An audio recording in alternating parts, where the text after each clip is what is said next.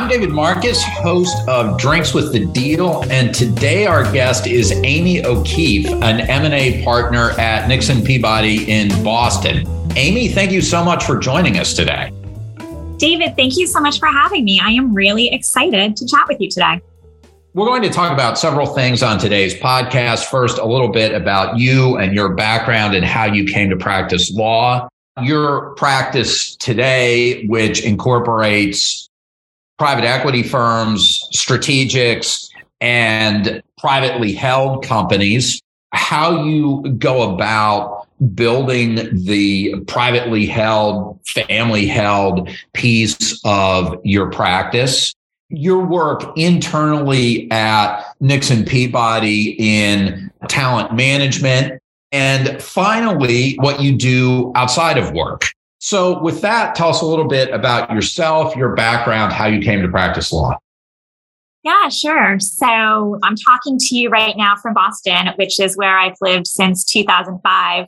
But my route to get here and my route to become an M&A partner at Nixon Peabody certainly was a little bit circuitous, as you probably often find with the people that you talk to, David.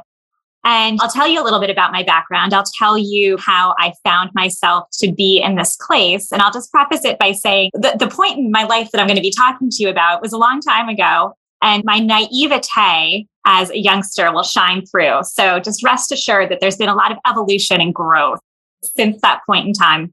So I grew up in a little tiny town right south of Albany, New York, Loudonville, New York, which is like 2 blocks wide and 1 traffic light. So a small little town. My parents worked for New York State, both of them. So I certainly didn't have any sort of lawyer references in my immediate family, certainly. Some of my extended relatives, I come from a big Italian family. So I had aunts and uncles that were kind of small town lawyers. You know, they were sort of jack of all trades, right? They do real estate and trust and estates and commercial agreements. So they were in court every day. And that's how I started to understand what a lawyer did. You know, I was always sort of fascinated by it and interested in it. And my other pop culture references that I'll divulge to you, I'm dating myself, of course, but it's like Ally McBeal and The Practice. So I thought that being a lawyer was going into court and making very important speeches and very theatrical. So when I got to law school, that's the path that I took. I did a lot of moot court, a lot of mock trial. I did a lot of kind of standing up in front of fake courtrooms and making my case. And I really enjoyed it. And to be honest, David, I was really pretty good at it. I won a bunch of awards in law school for mock trial stuff. So litigation was going to be it for me. That's how I was going to chart the course of my career and never look back. So I was lucky enough to find myself in a summer associate position down in Washington, D.C., where I went to law school with the law firm of Sonnenschein, Nath and Rosenthal. And this was back in like 2001 when I was a summer associate there. And I walked in the first day and met all of my colleagues and made it very clear that litigation was where it was at for me and that that's what I was interested in doing. And you know, politely, please don't give me any other assignments because I'm going to be a really great litigator when I grow up. So I did litigation work for those 7 weeks over the summer of 2001. And in the course of those 7 weeks, realized, oh boy, oh, this isn't for me. I like standing up in front of a courtroom and I like making a speech, but I found myself, David, so uncomfortable with the research aspects of litigation and the idea that the client was bringing you this very important, very high stakes question that needed to be answered through case law. And they were going to pay the firm a ton of money to do it. And I would spend 25 hours looking at Lexis and Westlaw and reading cases and trying to figure out the distinctions. And at the end of that 25 hours, I'd go to the partner and I'd be like, well, it could be this, or it could be this other thing. And I was just very uncomfortable with the vagueness of it. I think that the way that my mind was wired at that point in time, I was just so much more drawn to like, well, what's the right answer? How can I get to the right answer? And I was lucky enough to realize over the course of that 7-week summer associate stint that at least when you're a junior associate, it's certainly not true in my career now, but when you're a junior, corporate kind of like has questions with a right and a wrong answer. Like you can form a corporation in Delaware and you can know that you're getting that 100% right. You're getting an A on that assignment. Whereas I just didn't feel like I was going to be getting that gratification of getting the right answer out of litigation. So I was so lucky to be able to kind of pivot after that summer associate experience. And when Sun and Shine made me an offer for me to come on board as a first year in the fall of 2002, I went directly into their corporate practice and never looked back. So I was so lucky to be able to kind of get my footing, but it wasn't a straight line. So one question, I mean, obviously, as you progress in an M&A career, you do have to get comfortable with uncertainty and choosing maybe the better answer, but not the perfect or the best answer. And so describe that process for yourself, how you came to accept the uncertainties in any legal practice. Yeah, it was a real evolution over time. And I would like to tell you that within 2 years, I had solved this problem and I was very comfortable with the gray, but it took much longer for me. It was really an evolution. And I think that it was all about just doing deals over and over again, getting enough reps on deals so that I'd seen the issues over and over again, and just building my confidence so that when new issues came up, I'm like, all right, I've had an issue sort of similar in the past. Let me think about that. Let me talk to some of my other colleagues and, just kind of working the problem. M&A is all about working the problem, but you got to get that muscle memory and that professional confidence by doing deals over and over again, I think, to really, at least for me, to really feel it. So I'm certainly there now, and I've been there for a while, but it was a long evolution of just practice, and getting good results that reaffirmed my efforts that I think helped me to make that leap.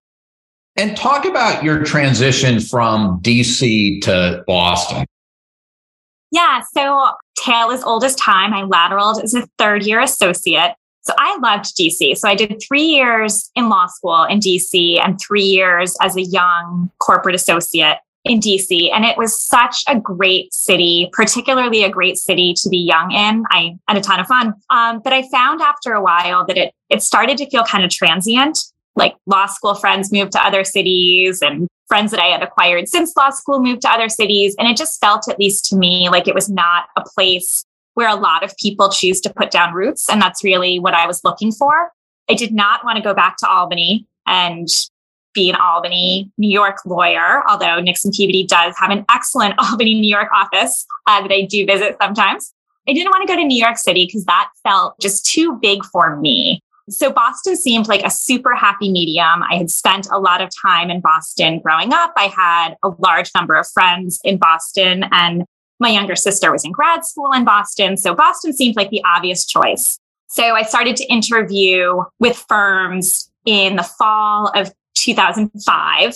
Sun and Shine did not have a Boston office. So I was sort of starting from scratch. But it was a nice opportunity for me to sort of do a little bit of a career reset and try something new. And so talk about the difference between interviewing as a law student and interviewing as a mid-level associate, and also where you are in your career now, how your experience doing that influences how you look at potential mid-level associate hires. Yeah, all really good questions. So when I was interviewing for my summer associate job, that would have been the fall of 2000. And the market then was not great, right? As you will recall, David, it was not a good scene for law firms, for M&A generally, for anyone coming out of law school. It was just tough. And there was a real air of desperation, I think, about all of us who were looking for jobs at that point. And I sent resumes everywhere. I got some interviews, but I also got plenty of just rejections out of the gate. And in fact, this always sort of makes me laugh, but I got a rejection letter without an interview from the esteemed law firm of Nixon Peabody. And I tried very hard to find a copy of that letter when I was made partner, because I thought it would be such a great thing to hang on the wall of my office. But alas, I was not able to track that down.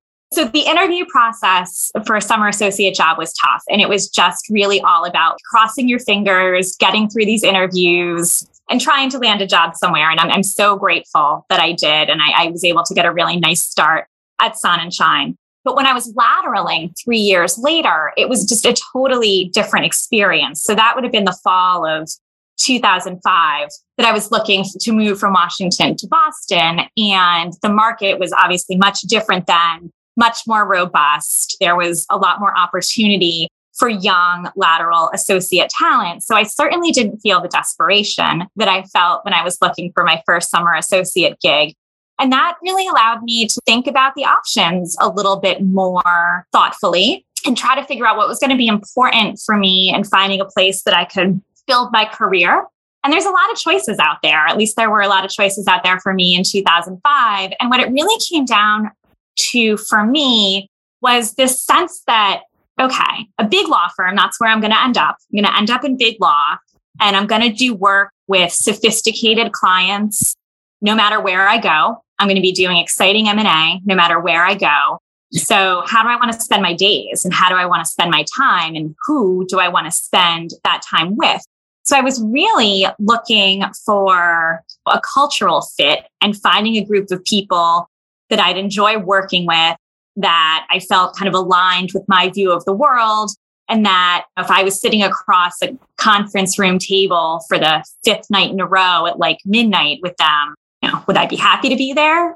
So trying to slice and dice it, I was really trying to get a feel when I interviewed with firms of not just what kind of work would I be doing and what would my day-to-day law profession be like, but like, who are these people, and are they going to get me, and am I going to get them, and are we going to support each other as I try to grow a career over the course of many, many years? And I have to say, I hit the jackpot with Nixon Peabody. Like, it has really played out in the exact way that I wanted. And I'm really grateful for all of the support that the team gave me as I was kind of growing up as an associate and turning into a partner. And, you asked at the beginning of the question kind of how my experience frames the way that I now try to support members of my team. And I find myself thinking about this a lot. M&A is tough. There's tough days, there's tough weeks, there's tough months. It's an intense business, and there's no way around that. And it's going to be that way no matter what big law firm you're at. But I try to bring a lot of humanity to it. And I try to make sure that my team feels supported by me, and that there's always an open door, and that I'm here to help them solve problems and help them to progress in their careers. So I'm really grateful for the platform that Nixon Peabody gave to me as a jumping off point when I lateraled in. And I'm certainly trying to do the same for the next generation here. I think many people will be able to identify with your sense of desperation as a second-year law student in looking for a job in a difficult market. As you interview law students now for legal intern positions, and as you mentor them, how do you respond when you get the feeling from an interviewee or an associate that person does have that sense of desperation or nervousness? Yeah, I try to be really sensitive to that. And I try to be honest about my experience. And I am honest if the conversation warrants it about some of the rejections that I received. I'm honest if the conversation warrants it about how I thought that I knew what my career path was going to be, but I was wrong. And I'm so glad that I remained flexible, because I don't think that there's any magic answer for a law student or someone who's trying to enter into this industry in times when the economy is not strong and it's difficult to get a foothold. I do think it's about not letting the perfect be the enemy of the good. And you may have thought that you wanted one thing from your career, and you may, have had your eyes set on a certain goal for years, but it may just not be the right time. And the universe may eventually get you there. But being flexible and staying calm and just believing in yourself that you will eventually work this out, I feel like that's the best that I can do for law students in that situation. It's really tough. Talk about your career now and how you think about your practice. Yeah, so I've got what I consider to be a really cool practice. I do M&A deals all day, every day, but no one deal is ever the same. I work with a widely varied client group, and I consider myself really lucky to be able to have this kind of practice. So when I think about my practice, David, there's really kind of three different legs of the stool that make up my overall M&A practice. So do quite a bit of buy-side work for strategic companies. So think Fortune 500 public companies when they're doing their strategic acquisitions. I do that work. On the other side of the table, I've got a really nice sell-side practice where I do quite a bit of work for family-owned businesses or entrepreneurs who are looking to exit. And of course, a big piece of that is often representing founders or management teams in their sale to private equity. So if the family-owned business is exiting to a private equity buyer, you're not just negotiating the M&A deal, but of course, you're also negotiating potentially rollover investment documents and go forward operating agreements and things of that nature. So it's kind of interesting from that perspective. And then the third piece of the stool kind of blends both of those things. So I think about that as kind of the financial investor piece of my practice, where I'm working with private equity firms, but also increasingly a number of family offices. And we help those financial investors to deploy capital for their investments, manage their portfolio company matters, and then facilitate exits when they're ready to flip things and get out. So it's widely varied, and I love that. Talk about how you've gone about building the founder entrepreneur piece of your business, because obviously that's very different than a public company practice where you're going to have relationships with in-house lawyers and you may work for the same company on deals for many years, or the relationship you may have with a private equity firm for which you may do deals consistently for years and years. How does building a practice representing founders and entrepreneurs and family businesses differ from those other two practices? Yeah, well, I'll tell you that it has been a very intentional effort, and it does not happen overnight. We have built that practice, slowly and methodically, but it has really paid off. So I'm part of a group of partners. There's myself and 3 other partners from Nixon Peabody who really do work together as a team, both in terms of our client service and our marketing efforts. So this sell side initiative is really something that the 4 of us have been working and grinding at for many years now. But what we've tried to do, David, is that we very deliberately have built what we feel like is a one-stop shop for owner operators and other sellers who think that they may eventually be looking to exit. So, and when I say one-stop shop, what I mean is, we have developed what we feel is a very strong network of everyone that you need in order to get a sell-side deal done. So obviously we're the M&A talent, but we have a very strong network of accountants and wealth advisors and investment banks, insurance brokers, like you name it.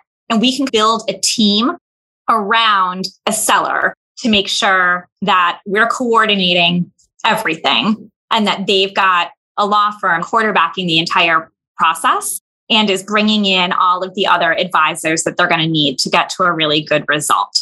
And through the development of that network, we've just organically developed all of these wonderful and really rich relationships with a number of different referral sources throughout the community that has really helped us to grow that sell side practice. And we've been doing it for so long now, David, like a lot of it is word of mouth as well. We help a seller and set them up well post M&A exit. And then they've got other friends in the community that are in similar situations looking for a succession plan. And those folks get pointed to Nixon Peabody. So it took a lot of work to build that practice, but knock on wood, it's turned itself into a self-perpetuating engine at this point, which is awesome.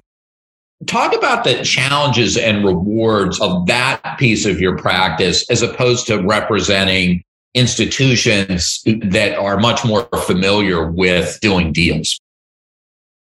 Yeah, so representing sellers and particularly first-time sellers like we often do is it's a different practice, and it can be challenging, but I also find it to be super rewarding. It's one of the pieces of my practice that I enjoy the most. And I think that what sets it apart so much is that, it's such an emotional process for a first-time seller. This is, potentially a business that they've spent their whole lives building, or in some cases that generations before them started and have built. So to go through a process where you're going to let that go can be very, very emotional for a seller. And I do not think that enough attorneys are attuned to that. One of my favorite mentors, who has since retired but helped me when I was an associate, was an excellent Nixon Peabody partner named Charlie Clays.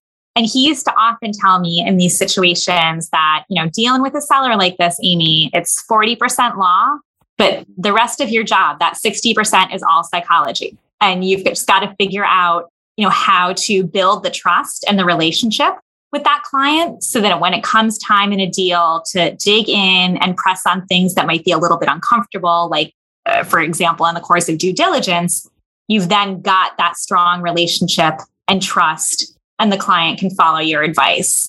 So it can be tricky from that perspective to hold the hand of someone who's a little bit emotionally tied to the business, who is an excellent owner-operator, but has never been through an M&A deal process before, and know what to do to kind of guide them to the right result in a way that's going to feel good for them. To be honest, I think it's a real talent. And I think that myself and my team do a really good job of that. But on the flip side, like I said, that work is so rewarding to me. Every deal is wonderful when it closes, but when I can close a deal for a founder or an owner operator that has spent his or her lifetime building something, and I can get them a check on the exit that is going to change their life or the lives of their generations to come, it's a really, really good feeling that I think is a level beyond what I feel when I close certain other deals. Talk a little bit about the strategic and PE part of your practice. Yeah, sure. So, we find ourselves on both the buy side and the sell side in the PE and the family office and the strategic space, which is something else that I love about the practice. So just a couple of examples here. I've represented Health Catalyst, which is a public company out of Salt Lake City, for several years, and we do most of their strategic acquisitions. So I love working with that team. They're excellent and super smart and super thoughtful about how they approach deals. So that's a regular buy-side strategic client for us. And then on the flip side, I just very recently, like in early January, signed a $900 million deal where our sell-side client, Safegetters, they're an Italian public company out of Milan. They're selling their medical nitinol division to Resonetics, which is a private equity-backed strategic that's ultimately owned by Carlyle and GTCR. So that was a super nice carve-out deal that was really gratifying. And again, I love working with that team at Safe. And I find when we do these private equity deals or these deals for strategics, that's really the part of the experience that I find myself enjoying the most. Like we're working with the same teams over and over. So it seems like we're really picking up a really nice cadence. Myself and my team learn how these groups think about risk, think about certain deal issues. And it's almost like we get to the point where we're able to read each other's minds as we do enough deals together. And that feels really good. It feels like we're just kind of a well-oiled machine, an M&A execution machine. And it feels awesome.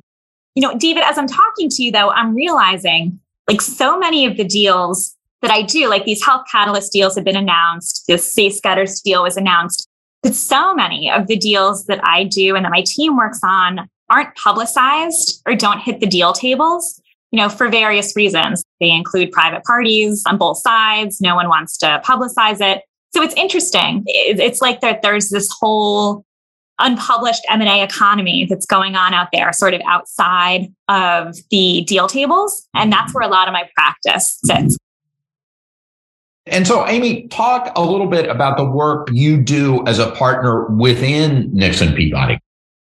Yeah, so I've described a pretty robust M&A practice, which certainly keeps me busy, but I've got a firm leadership role that I really enjoy as well. So I'm the team leader of what we call the corporate talent team, which is Nixon Peabody's fancy name for all of the corporate associates nationwide. So I'm the oversight partner for all of those corporate associates. And I do things like manage deal staffing across the country for corporate matters, workflow management. I handle things like evaluations and training and development programs and the like. So I get to spend a lot of time focusing on investing in our talent, which is a super exciting opportunity for me. I really like it. And it gives me the opportunity to support others in the way that my mentors had supported me and to craft the kind of law firm and the kind of legal industry that we're going to bring into the future. So it's fantastic. And then finally, talk a little bit about your life outside of work. Yeah. So I do have a life outside of work, which I'm proud to be able to say as an M&A attorney, because it is no small trick. But I've got a wonderful husband. I've got 2 little kids, an 8-year-old boy and a 6-year-old girl. So I do all of the typical stuff of parents with young kids. We do soccer games and dance recitals and plenty of video games. We used to be very sanctimonious about screen time in my house, but then COVID came and then we were all at home together all the time. So now we play video games. And family aside, I'm a big Bruce Springsteen fan. I've been to about 40 concerts. The next one that I'm due to see would be in March in Boston, although I just got booked on a business trip to Milan that's going to overlap with that. So I've got to figure out how to get Bruce Springsteen to play in Milan in March when I'm there. So I'll work on that. And was there a favorite Springsteen concert of those 41 that you've attended? They're all special in their own way, but I went to a few down at Giant Stadium in Jersey many, many years ago. But I just remember those as kind of the quintessential warm summer night concerts where you're in a big stadium and drinking cold beer and everyone's singing along. And those will have a special place in my heart for sure. Amy, thank you so much for joining us. It was my pleasure, David. Thanks for having me. For Drinks with the Deal, I'm David Marcus.